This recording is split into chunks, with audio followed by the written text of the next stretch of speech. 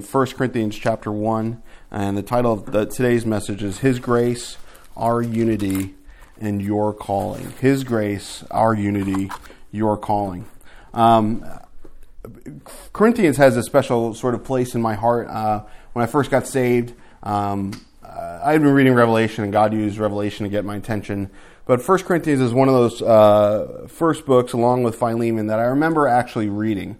I can remember reading on the bed in my room at my mom's condo, and this 10 by 10 room that had been a prison cell for me. I didn't like living in New York at the time, but when I came to know the Lord, everything changed. I remember reading it at night on my bed and the light, and just pouring into it. Probably not understanding much more than I understand now about it, but in truth, it really just ministered to me. Coming out of the world and coming out of a lot of crazy things, Corinthians is a good book to get into. But really that the Word will wash you. As we read the Word, it's going to wash us. As we get into the Word, it's going to wash us. Jake this morning had his face up against the screen. He kept telling him to take your face off the screen, and takes his face off, and he looked like a puppy dog. He had a black nose and like black mouth, from the dirt on the screen, and we had to wash him. But I think sometimes that's us in the world. We get close to the world, and we put our face up against it, and there's soot and there's dirt, and it gets on us, and we need to get washed. And one of the only real ways, obviously the blood of Jesus is going to forgive us of our sin and cleanse us of all that. But really to begin to wash our mind and wash our lives, the Word is going to do that. In fact, the Word exhorts us to wash our as husbands, to wash our wives with the water of the Word. But we remember that Paul, he had been spending time in Ephesus like we've been reading about. Remember, he became a believer when Jesus confronted him. And the letters to the Corinthians are very confrontational letters. If we read about Corinthians, we know that the church was in the world, and they were of the world. The things that the world practiced, they were practicing. They even, thought themselves to be super tolerant and wonderful people because they acknowledged the things of the world and thought that they were doing okay by God. But Paul confronts them with that. And I think sometimes we think that Jesus would never be hard on us, that God is never going to confront us, that it's, I come to church and I leave feeling blessed and I feel better about my life and all this really nonsense. Because when we really come to the Word of God, we're going to realize, wow, my life lived in my own strength, lived in my own ways, is dirty and needs washing and needs confronting and needs changing.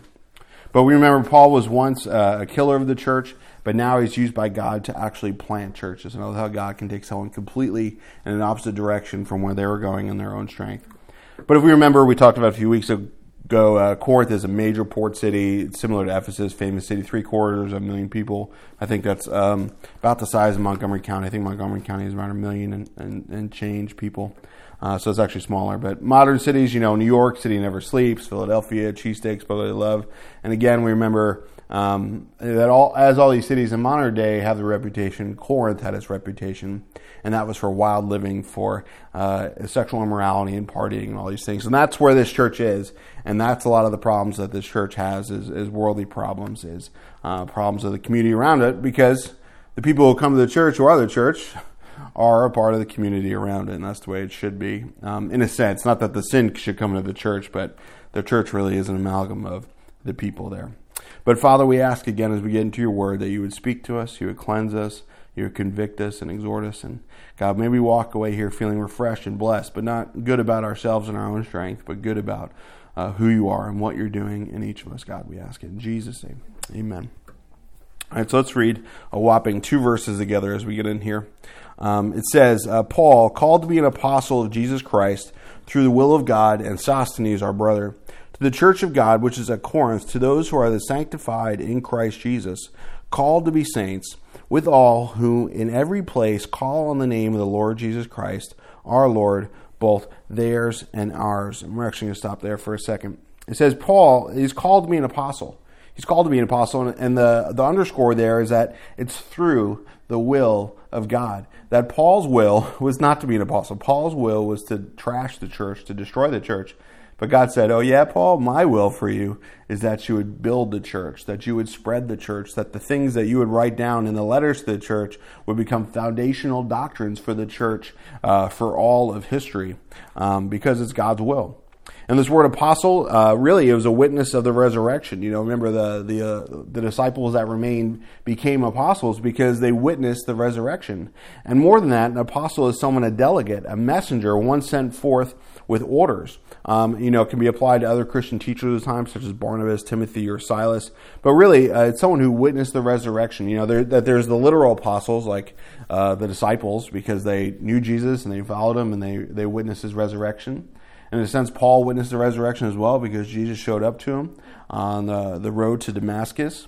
But then there's also the gift of being an apostle, where it's someone who is sent out, someone who's a delegate of God. I'm not saying that there are apostles today who have witnessed the resurrection, but I think in a sense the office of apostle still exists. Someone who goes out, who's sent out, whether they're a missionary or to plant a church, or I know guys who are pastors, but I think that in a sense they have the gift of apostleship, where they've gone out and they've planted successfully church after church because God's used them, just like Paul has, like where they are a pastor, but they begin to go out and pastor more and more churches. I think of, in a sense, someone like Chuck Smith, where the ministry that God used him to go out and plant the new church spread, and more churches came through and out of that. But again, no one has the same apostolic authority that these guys did. There's no guy, even though you may see a van or a church sign that says the most holy reverend apostle so-and-so, they don't have the same authority that these guys did. The only authority we have is from God, just like they did. But the things you and I say and do aren't really scripture per se. There's nothing new. But Paul's calling was from God and not man, and I think that that's important in any endeavor. If God calls you and I to do something, whether it's to move somewhere, whether it's to work somewhere, whether it's to marry someone, whatever it is in life, if God's led you to do that, that's the only authority you need. That doesn't mean that, you go around and tout it. God told me to do it and that makes me special. But really, when opposition comes, when hard times come, when you know that God has led you to do something, that's the only thing that matters. That's the only qualification you need. That's the only piece of paper on the wall. Obviously, if you're not ordained by the church, you just can't call yourself a pastor. There's obviously limitations on that. But if God's led you down these paths, who's to say that, if you feel like God's told you that you're going to be a pastor, that you're not going to be one day? I remember years ago, the Lord, saying to me in a sense what he said to Peter, where, if you love me, feed my sheep. And so I knew that was my calling. Whether I knew I was ever going to be a pastor or not, I really didn't know. And, in a sense, I kind of hoped it and I desired it, but I didn't really necessarily expect it in every man. I knew, so, okay, I'm in the youth group, I'm going to keep serving the sheep, and God has brought that about to be. And I remember some good marriage advice a friend gave to me before getting married. He's like, marriage is hard.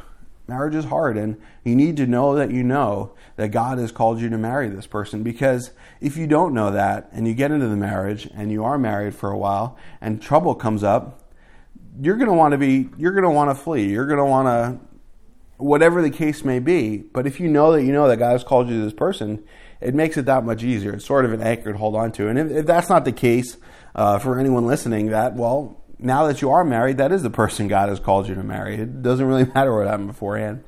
But that goes with anything in life. When hard times come, we need to know that God has called us, because that's the only qualification or ratification of it.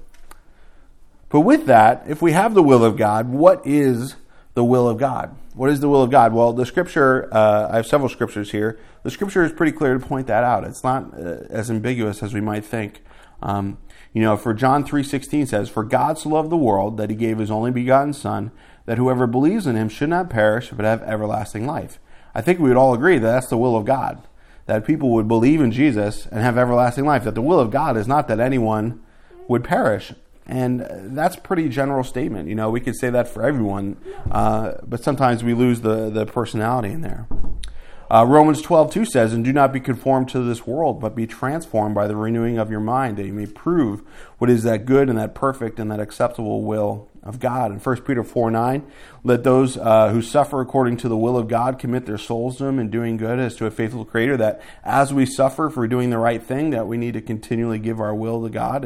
And that's part of God's will, that, suffering is going to happen because the world doesn't do the will of God. And so if we're doing the will of God, it's probably opposite what the world wants. And you know how the flesh is. When we want a cookie and someone says no, we might get angry about it. And even more so in spiritual sense, when the world wants to do something sinful and we say, that's not God's will. That's sin. They kind of get angry about it, and you might face persecution for it.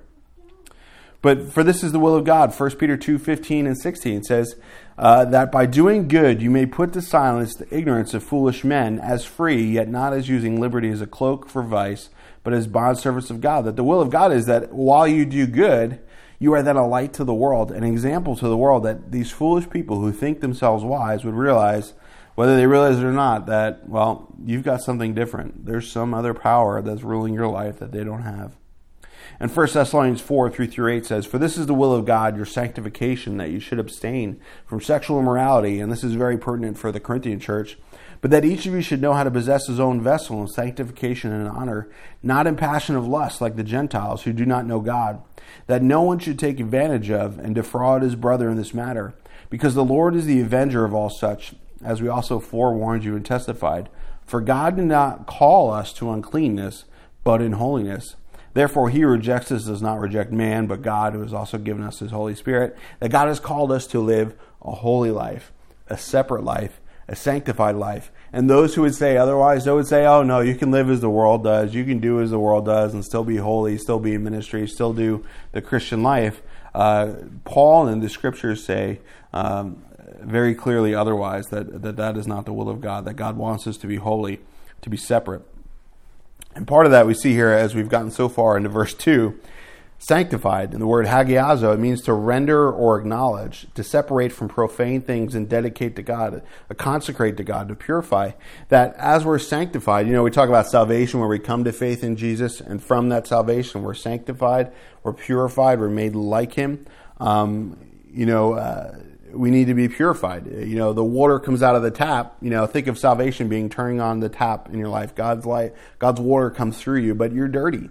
And you got to go through that Brita filter, and God's got to begin to sanctify and purify that your life may be drinkable and palpable to others, that they might begin to taste God and not taste the chlorine and not taste the dirt, but to taste God as he begins to wash you and cleanse you. But if you're a believer, you're already made holy. Just the fact that we're saved means that we're saved out of the world. We're set apart out of the world. We're brought out of the world. But from there, we need to continue that path of purification and sanctification, that as we begin to walk, God will begin to pluck things out of your life. We can probably remember when we first got saved, things we probably did then that we might not do now, whether that's just immaturity or whether that's just sin we didn't realize was sin. But as we begin to walk, God begins to reveal things to us. I remember right away God taking away certain things from me right away, like drinking, no desire for it anymore. Didn't want to do it. Drugs, didn't want to do it anymore. Cursing, I just stopped at the time. But I still smoked cigarettes.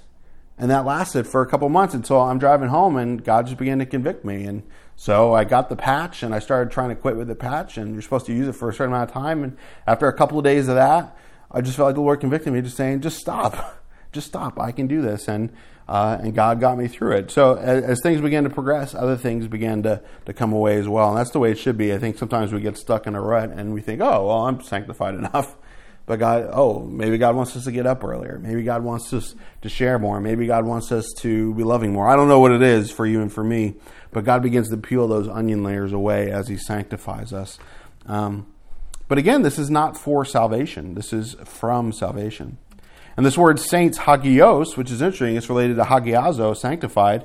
It's a most holy thing, a saint, someone who's called with a purpose, sanctified or called to be saints, that God calls us to be a saint, that we have a choice in this matter, that when God says, all the world, come be forgiven of your sins, come be cleansed, come follow me, as Jesus might say, that's our choice. God's called us to be a saint, but we need to hop on board with it in a sense. I saw a headline recently that scientists have been doing some studies, and this group of scientists has come to think that free will is an illusion and that it's really our brain tricking themselves. And if they're accurate, I would agree with that, because I believe the Bible agrees that. It says that we were slaves to sin and that we've had no choice to be freed from that sin until Jesus Christ came along and freed us from that sin. And when that freedom from sin comes, we've now again regained our free will, where now we have a choice to sin. We have a choice to follow God, and now we may actually choose to do the right thing, when, as Paul might say beforehand, that, oh, wretched man that I am, that I'm just doing what I don't want to do because I'm a slave to it. Because before the fall, we had free will. Before the fall, we could do whatever we wanted, but then once we sinned, we were stuck in it until the Messiah came. And that's why the blood of rams and goats and bulls and goats couldn't save us, but only prepare us for the future. But again, this isn't the New Orleans Saints. This isn't just a sports team. This isn't just a jersey you put on. This is a life that you live, a life powered by Jesus, as Corinthians would tell us that we're a new creation. But saints might be the statues of men and women on the lawn of some churches, or maybe the pictures hanging in your grandma's house. But saints definitely are anyone who believes in Jesus to save them. I mean, maybe these people who the church, certain branches of the church might, so-called church, might edify and lift up and say are saints. Maybe they actually were. But you and I, as simple as it comes, you walk on the street, you share with someone, and they come to faith. My little daughter, as she prays for Jesus, becomes a saint. We become a saint because we're saved. We're sanctified by Jesus, made into a most holy thing. Remember me, we were talking the other day about how we're the temple of God, that when we believe in Jesus, He lives inside of us, and that's what makes us holy, right? It makes us special because God lives in us. And again, the chairs in the church aren't holy, and you might especially say it here because we're in a home study here, but they're not holy. They came from Bob's Furniture. But that's the same thing. When they're used for a holy purpose, in a sense, they become holy. It's not that there's anything special about the couches, but when you and I begin to follow God and are used by God, we're set apart. We become holy, not because of what we've done, but because of what He's done. But let's go on in verse 3 through 9. It says, "Grace to you and peace from God our Father and the Lord Jesus Christ." And Paul says, "I thank my God always concerning you for the grace of God which was given to you by Christ Jesus, that you are enriched in everything by Him, in all utterance and in all knowledge, even as the testimony of Christ was confirmed in you, so that you come short in no gift, eagerly waiting for the revelation of our Lord Jesus Christ, who will also confirm you to the end, that you may be blameless in the day of our Lord Jesus Christ. God is faithful, by whom you were called into the fellowship of His Son, Jesus Christ, our Lord." This idea of grace and peace, it's a major thing in the New Testament. And if you've read Thessalonians, it sounds awfully a lot like the beginning in there. He says the same thing. And I don't think Paul was just copying and pasting. He's like, I got to write another letter. Let me copy and paste what I wrote to Corinthians. I think that he was genuinely thankful for these people. He's genuinely thankful for these believers in his life, that the people he used to hate, now he's thankful that they exist. And we should be too, for all believers. When you meet a believer, when you know a believer, even if you get in an argument with a believer or have a rift with them for the rest of your life because of something that happened, hopefully that's not the case, but we should still be thankful for them because God saved them. And they're another one, whether you like it or not, we're on the same team. And I think sometimes we get caught up in people's shortcomings and differences, or the fact that maybe they haven't been sanctified yet, quote unquote, as much as you've been sanctified. Well, how are we to judge that? How are we to know how bad they really were and how bad you really are and how much is left in our life or their life? We forget to see that they're saved and that God loves them. And I think that that's what's really special about a new believer, is that they're so zealous and so on fire and so glad to be saved that they're willing to tell anyone anything. And then in some sense, they're not cognizant of their own faults or other people's faults. I remember first getting saved and thinking everyone was so incredibly holy. And wow, everyone's like glowing, and then you're in the church for a while and you realize, oh, these people are a lot like I am. And I think that that's a good thing. I think that in one sense, we are right to see that, wow, these people are holy. But in a sense that, well, they're not holier than thou. That, yeah, we still have shortcomings. We don't live in sin, but we're forgiven from it and freed from it and seeking sanctification. But these things tend to divide us. These things tend to divide us, and they really shouldn't. They really shouldn't. What is 2 Corinthians 5:17? That we're a new creation in Christ. We're not the old man anymore. We are new men and new women. The moment we accept Jesus, whether we look like it or not, we are a different people. And what about the few verses before that? A lot of times we read Scripture, and we know the famous Scriptures, but we don't know what comes before and after that. And what comes before it is, "For the love of Christ compels us, because we judge thus, that if one died for all, then all died. And He died for all, that those who live should no longer live for themselves, but for Him who died for them and rose again. Therefore, from now on, we regard no one according to the flesh, even though we have known Christ according to the flesh, yet we now know Him thus no longer." And if any man is in Christ, he's a new creation. All things become new. We are to think of others as how Christ sees them, as how Jesus sees them, and not how we see them, not how the world sees them, not how the IRS sees them, not even how your boss or your coworkers see them, but how Jesus sees them. And I think in a sense, especially believers, Jesus says that, how they can know you're my disciples? Well, by your love for one another. So if we're not loving the world, well, okay, there's definitely needs to be work in our life. But if we're a believer and we're not loving other believers, well, there's definitely something wrong there. That we are called to be saints, and we need to be helping each other along this life of sanctification. We need to encourage each other in it and help each other along in it. But it says here, utterance and knowledge. The Corinthians could talk the talk, I believe, and perhaps they even knew the Bible verses and where to look them up. They knew the Christianese. They've heard it all before, maybe. Maybe they had good, teaching, so to speak, where they knew what to say, they knew what to do. They could have that spiritual conversation, but they had some things in their lives and even in their fellowship that were truly and genuinely messed up. We're not going to get into that. That's something that I think there's another time. But if we focus on that point, we begin to realize that, wow, maybe there's some things like that in our lives. We think of areas like the Bible Belt or even certain denominations where there's a church in every corner, or people know what the Bible says. They call themselves Christians, but their life looks nothing like it. Their life has no resemblance, no sanctification. They go to church on Sunday, but as soon as they leave, it's filth and foul, and it's not just a slip-up, it's a way of life. Or they come home and the fridge is overflowing with whatever it is that's overflowing with, and whatever it is on the TV, or whatever it is they do during the week. And they say, oh yeah, I'm a Christian. Oh yeah, I trust in God, but is there a disconnect? Is it just immaturity? Is it just the fact that they haven't been sanctified? Or is it really and truly just a disconnect? But again, these things that we follow and as we get sanctified, they tend to divide us.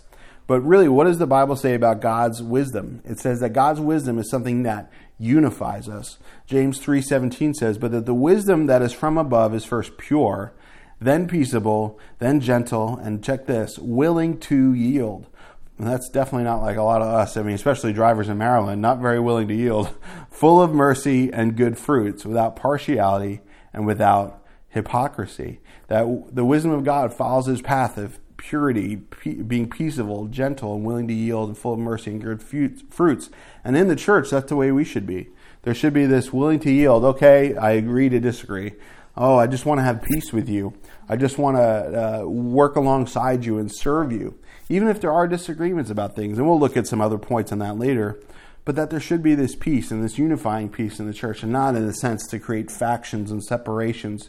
Even if the person is a believer and they are kind of marked by these things, we should try and reach out to them and not separate ourselves from them.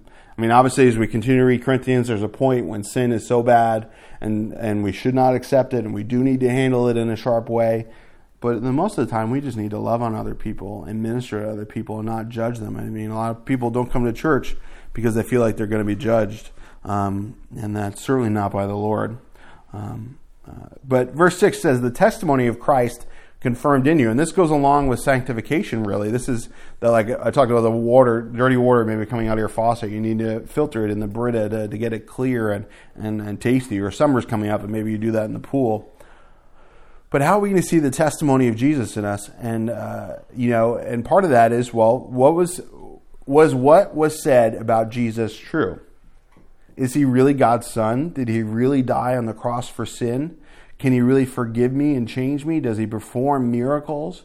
But he says this was confirmed in them. This was the evidence of being saved, that this fruit begins to come out of your life that you had nothing to do with, that the picture of Jesus begins to be evident to other people, as God begins to work in you. And I think a lot of times we don't even realize it's going on.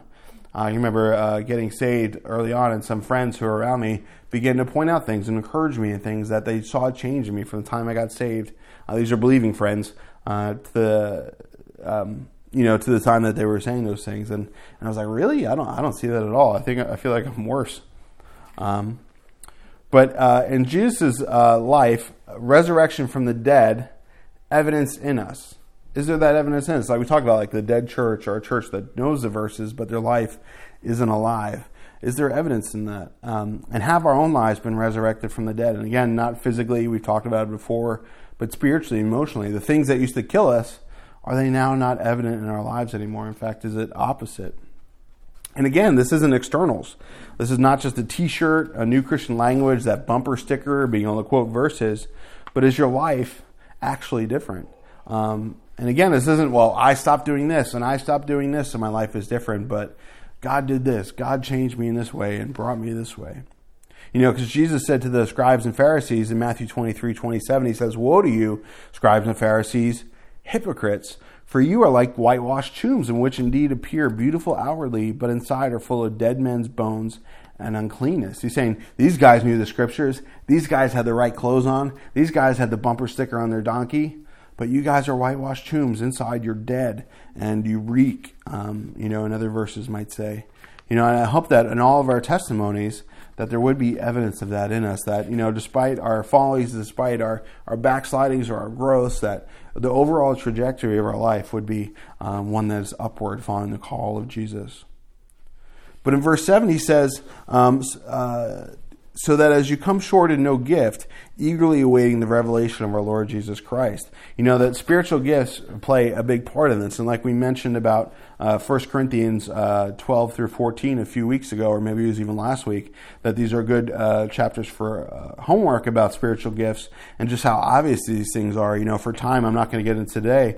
But basically, in 1 Corinthians chapter 12, the first verse says, "Now concerning spiritual gifts, brethren, I don't want you to be ignorant, that you know that you were Gentiles, carried away to these dumb idols, however you were led. Therefore I made known to you that no one speaking in the Spirit of God calls Jesus accursed." He's saying, you guys used to be Gentiles.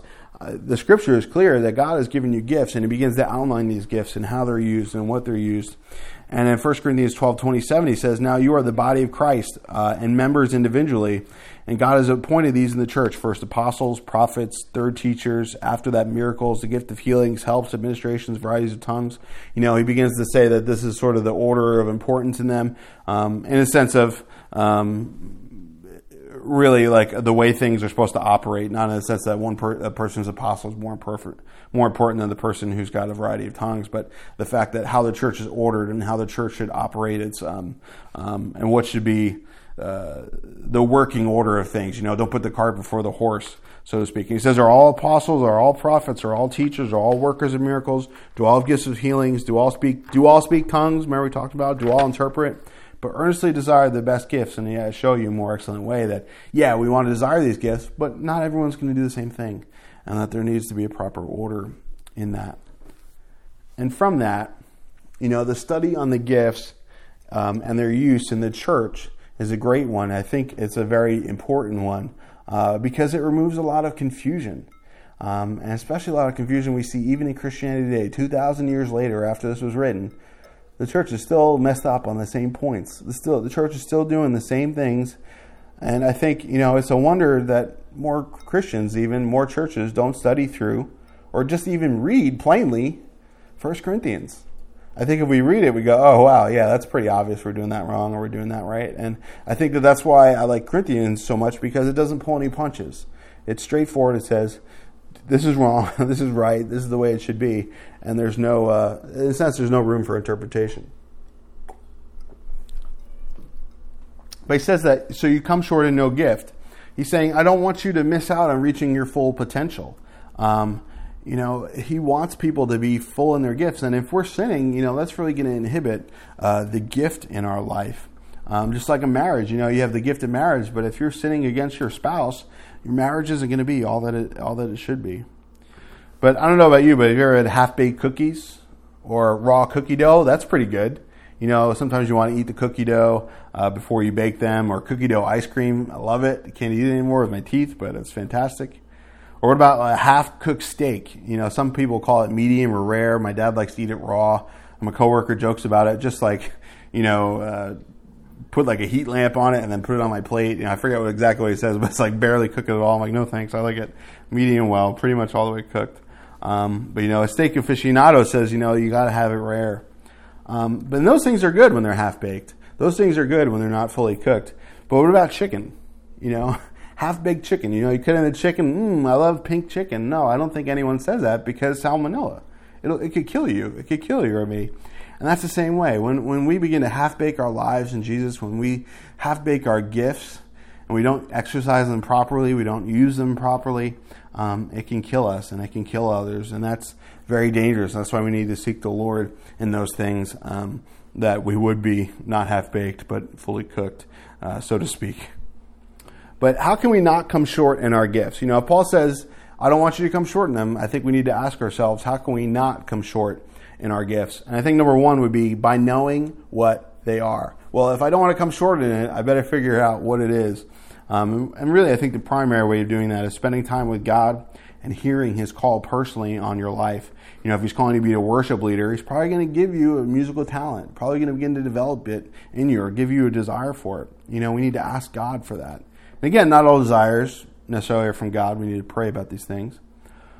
But we need to read the Bible and know what it says about the gifts and talents. People say, oh, I don't have any gifts. I don't have, even in real life, I don't know how to draw. I don't know how to do math. I don't know how to do this. Well, have you ever tried? We need to examine our desires and natural talents. We also need to listen to what spiritual leaders might have to say good about you. Sometimes someone in spiritual authority will see something in you or see a little speck of something growing in you and encourage you in that. We need to pay attention to that because that's their gift. That's why God has them doing what they're doing. But we also need to pay attention to the situation God is putting us in. Does He keep putting you in opportunities to share the gospel? Does He keep giving you opportunities to share at a men's group or a women's group? Does He keep giving you opportunities to pray for people who are sick? Maybe God is beginning to put you in the places where He's gifted you to use you. Or maybe He's just trying to stretch you. Maybe it's a little bit of both. But begin to pray about these things. And finally, I think maybe you could take one of those spiritual tests that they have. I think the jury's out on that one. I don't necessarily know what I really think about those. Maybe you could, but I'd put it on the list maybe to give you an idea, but I wouldn't put too much weight in those things, especially if you're not a good test taker. But number two, I'd say by being faithful in those things, by exercising those things personally and publicly. When we're asked to serve in any way, we're willing to do it. God's going to begin to open up doors for us to use our giftings and develop them. Maybe we'll find ourselves naturally or feeling like He should be doing those things. That we're not fighting or striving to do them in place of others. Maybe we're excited about our gifts and talents, but we're not pushing people out of the way to use them. We're not tripping other people up that we might be the star of the show or whatever the case may be. But really that we recognize that Jesus is the one doing it in us and that He's the one who receives the glory for it. A lot of time God gives people natural talent, but as they begin to pursue that natural talent, they begin to pursue their own fame and not His fame. And that definitely shouldn't be the way with us.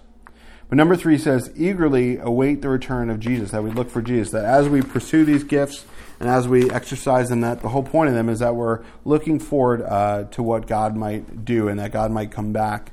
We'll find ourselves occupied in doing what we're called to do until He returns, that becomes the goal of our life, the goal of our ministry, to do what He's got us to do until He comes back, that we find our purpose in life in using these gifts and in really pursuing the Lord and as He begins to touch us to use us in those things. But that along with that, we pay attention to what God says about the end times. We be diligent to give ourselves to the things that matter rather than living for a career or a relationship or a hobby or a sport. That we're not like we're going to be devoted to these things, but that we're not devoted to these things, but most devoted to Jesus. And I think as we begin to realize that, Jesus is coming back, and we begin to live a life that's sanctified by that fact, we begin to say, well, if He's coming back, there's not much time. I really should give myself over to the things that matter. But verse 8 says, the purpose is that we'd be confirmed to the end, that when He does come back, or when we do die, or the rapture happens, or whatever comes first, that we may be blameless in that. And that as we begin to follow the Lord and continue to follow Him, that we would be found in a better state than we were when He returns. And that really needs to begin with repentance. It's a key to our relationship with Jesus. We can't continue in sin like the Corinthian church was thinking it could do and have a relationship with God. It's one or the other. If we read 1 John, it's very clear. We can't be one or the other. And that we need to turn from sin and even the things that maybe don't even look sinful, but just the generic plans for our life, really that the enemy might want to distract you with. Like the scripture says, those who pierce themselves through with many sorrows because they sought after riches, they desired riches, and God's riches are much better.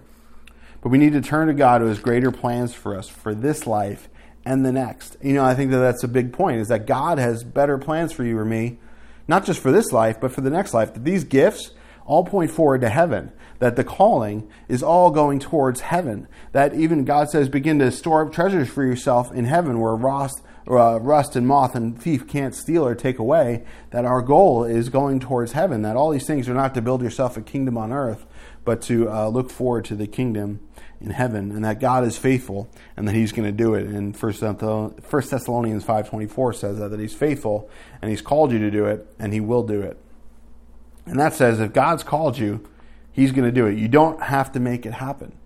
There's no making your own way in Christianity. You know, Oswald Chambers might say in Utmost Verse Highest, in the natural life, our ambitions are our own. But in the Christian life, we have no goals of our own. We talk so much today about our decisions for Christ, our determination to be Christians, and our decisions for this and that. But in the New Testament, the only aspect that is brought out is the compelling purpose of God.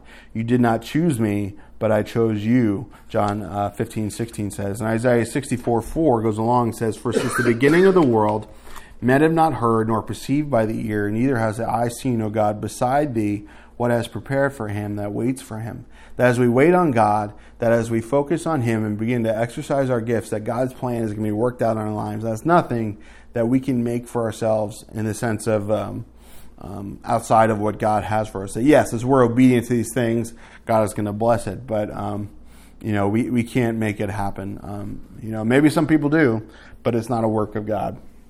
Let's go on in verse 10.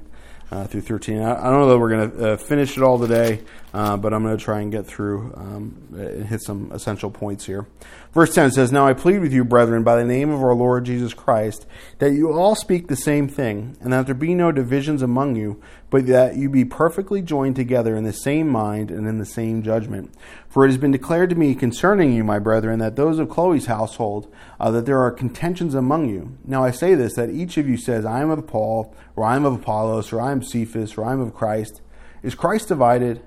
Was Paul crucified for you, or are you baptized in the name of Paul? I thank God that I baptized none of you except Crispus and Gaius, lest anyone should say that I had baptized in my own name. Yes, I also baptized the household of Stephanas. Besides, I do not know whether I baptized any other. For Christ did not send me to baptize, but to preach the gospel, not with wisdom of words, lest the cross of Christ should be made of no effect. In the early church, like many other churches, tended to meet mainly in houses or unofficial places from week to week. People would be arrested, killed, hurt, etc.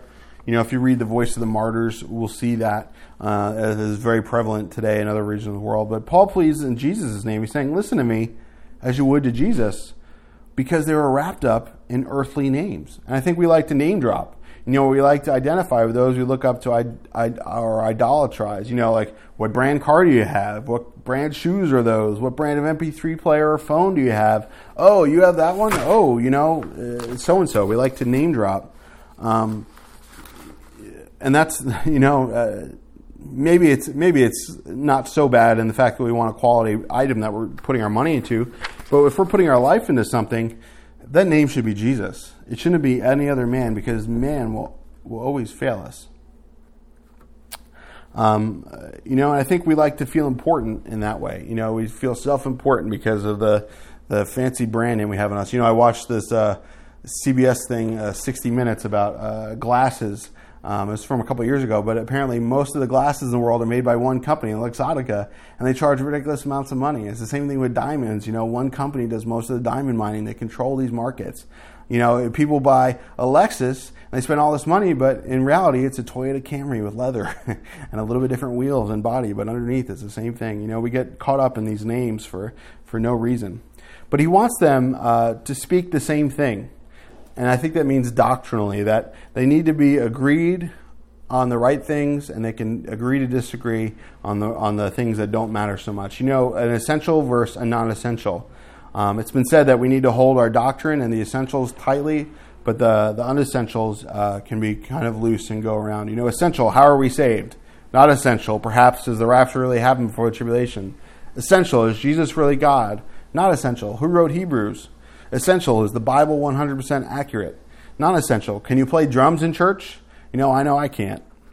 But, in my opinion, I think they're all essential. But the point is that we shouldn't be divided over the things that need no division.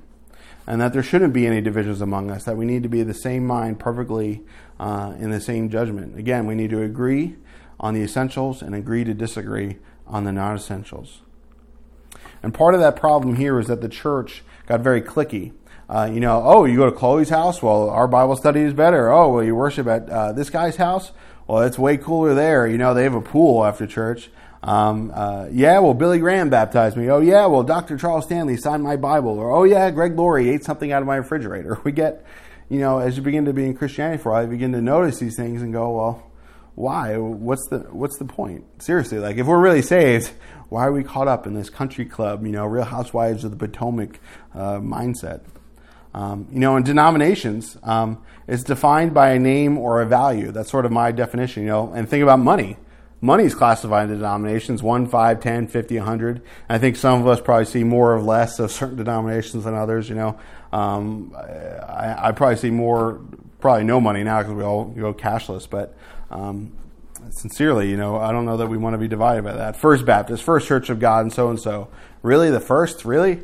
And I think even Calvary, even though it's technically not a denomination, sometimes we can act like it is. I looked up a list of modern denominations in Wikipedia, and just to name a few: Apostolic Lutheran Church of America, Lutheran Church of Central Africa Zambia Conference, Wisconsin Evangelical Lutheran Synod in the United States, Evangelical Lutheran Church in Canada, Latvian Anglican Church. All these like everyone somewhere got in an argument and said, we're going to go do something different, and we're going to put a different name on it, and we're not going to talk to you because you don't have the same name on your building, and I don't agree with that. Now,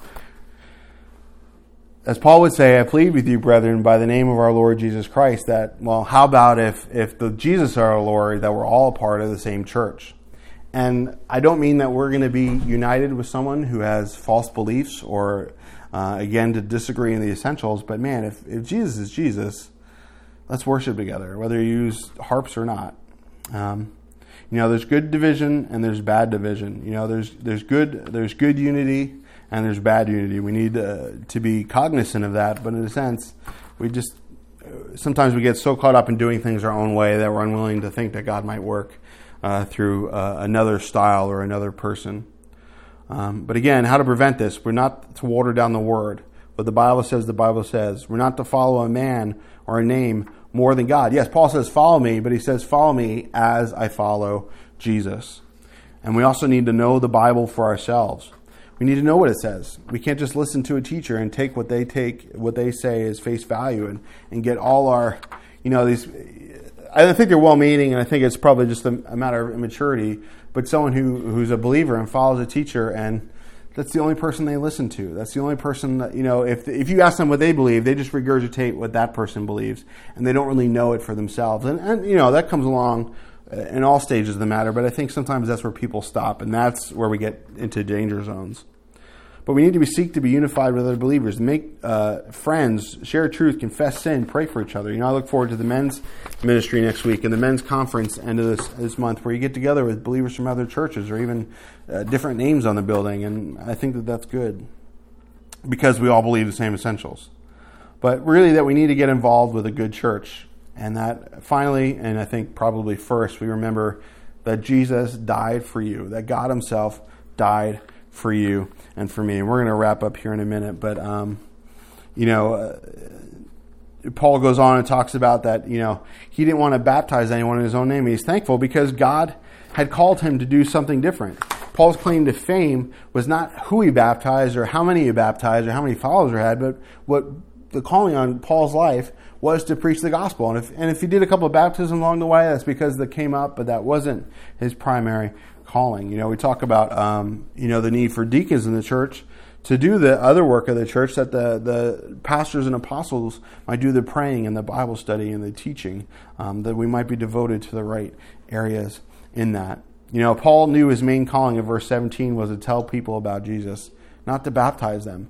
And I think that that's important, that when God does call us, that we focus on that call, that we don't get sidetracked by other calls. Not that we're not willing to do the other thing, not that we're not open to, not that pastors, well, I'm never going to do a baptism because God just called me to be a pastor. Well, that's a lie because baptism goes along with it. But again, that our primary calling would be one that we do. And Paul talks about that, these fancy words that he's not going to use because it waters down the gospel. It takes the focus off the message and puts it on the person speaking. That, oh, look at the heady words that he used and the fancy words that he used. But God used fishermen. And yeah, Paul was educated, but Paul said, my education is worth nothing if it takes away from the gospel. And they also can cause confusion and unhealthy division again, that we need to be wary of these things. And let's see if we can just read these last few verses and close up. Last bunch of verses. But it says, for the message of the cross is foolishness to those who are perishing, but to us who are being saved is the power of God. For it is written, I will destroy the wisdom of the wise and bring to nothing the understanding of the prudent. Where is the wise? Where is the scribe? Where is the disputer of this age? Has not God made foolish the wisdom of this world? For since in the wisdom of God, the world through wisdom did not know God, it pleased God through the foolishness of the message preached to save those who believe. For Jews request a sign and Greeks seek after wisdom, but we preach Christ crucified. To the Jews a stumbling block and to the Greeks foolishness. But to those who are the called, both Jews and Greeks, Christ, the power of God, the wisdom of God. Because the foolishness of God is wiser than men, and the weakness of God is stronger than men. And verse 26, for you see your calling, brethren, that not many wise according to the flesh, not many mighty, not many noble are called. But God has chosen the foolish things of the world to put to shame the wise. And God has chosen the weak things of the world to put to shame the things which are mighty. And the base things of the world and the things which are despised God has chosen. And the things which are not to bring to nothing the things that are, that no flesh should glory in his presence. But of him you are in Christ Jesus, who became for us wisdom from God, the righteousness and sanctification and redemption. That is, as it is written, he who glories, let him glory in the Lord. But we see, the wisdom of man versus the wisdom of God. People think that, that universities and evolution of creationism, that there's this big fight. If you ever saw that movie Expelled with, what's his name? Ben Stein? Is that his name? Yeah. Where there really is this whole thing, even with climate change, whether it's happening or not happening, the fact that you're going to call anyone who disagrees with your point of view as a heretic is kind of scary. Or someone that you want to fire or even bring charges against. If you read what the Department of Justice and the government has been trying to do to anyone who denies climate change, well, that's kind of scary. If that we can't have a varying opinion based on the data, which is open to interpretation. But I digress. That God's wisdom is greater. Even the smartest person in the world, the wisest person in the world, is absolutely foolish to God, and that's why when God calls us, He doesn't call the wise. In fact, as Paul says here, he calls the foolish. He calls the people who don't have that wisdom, who don't have that stature, who don't have everything that the world has, because they're listening for God. And in fact, God says, I don't want you to have all these things because I don't want anyone else to get glory for stuff that's mainly of God. If we remember Abraham, when he rescued Lot and the king of Sodom offered him all this stuff, he said, no, I'll give my men their fair share, but I don't want anything because I don't want anyone to possibly say that it wasn't God who gets the credit in this. And God chooses the base things. The world is going to think we're crazy, we're stupid, we're foolish. But God uses that to put them to shame. That although they may think that they're not in shame, they may think that they're clothed in their own righteousness as they look on at Christians who believe certain things and who might even call Christians bigots or closed-minded or foolish or dumb or uneducated. But really, that's just going to reveal their shame. It reveals who they are. And in fact, when they stand before God one day, they're going to realize that, wow, I was the real fool. As the psalmist says, that the fool has said in his heart, there is no God. That the real fool is a person who denies God. And I think that is very interesting that a lot of people who claim to be wise and who claim to be educated also claim that there is no God. And that's what blows me away the most about atheism and things of that nature, are those who spend their whole life dedicated to disproving a God that they say doesn't exist. If he doesn't exist, I think I would just go about my business. Like, I don't spend my whole day trying to disprove Allah, because I know he doesn't exist. In fact, I know it's really just Satan deceiving people. And I could probably be arrested or fined for that, or fired from my job if I was in a public office for saying that. But, do you want the unity that comes in knowing Jesus? Have you been baptized? These simple things, but in the end of it, do we see our calling, brethren? That our calling is the unity.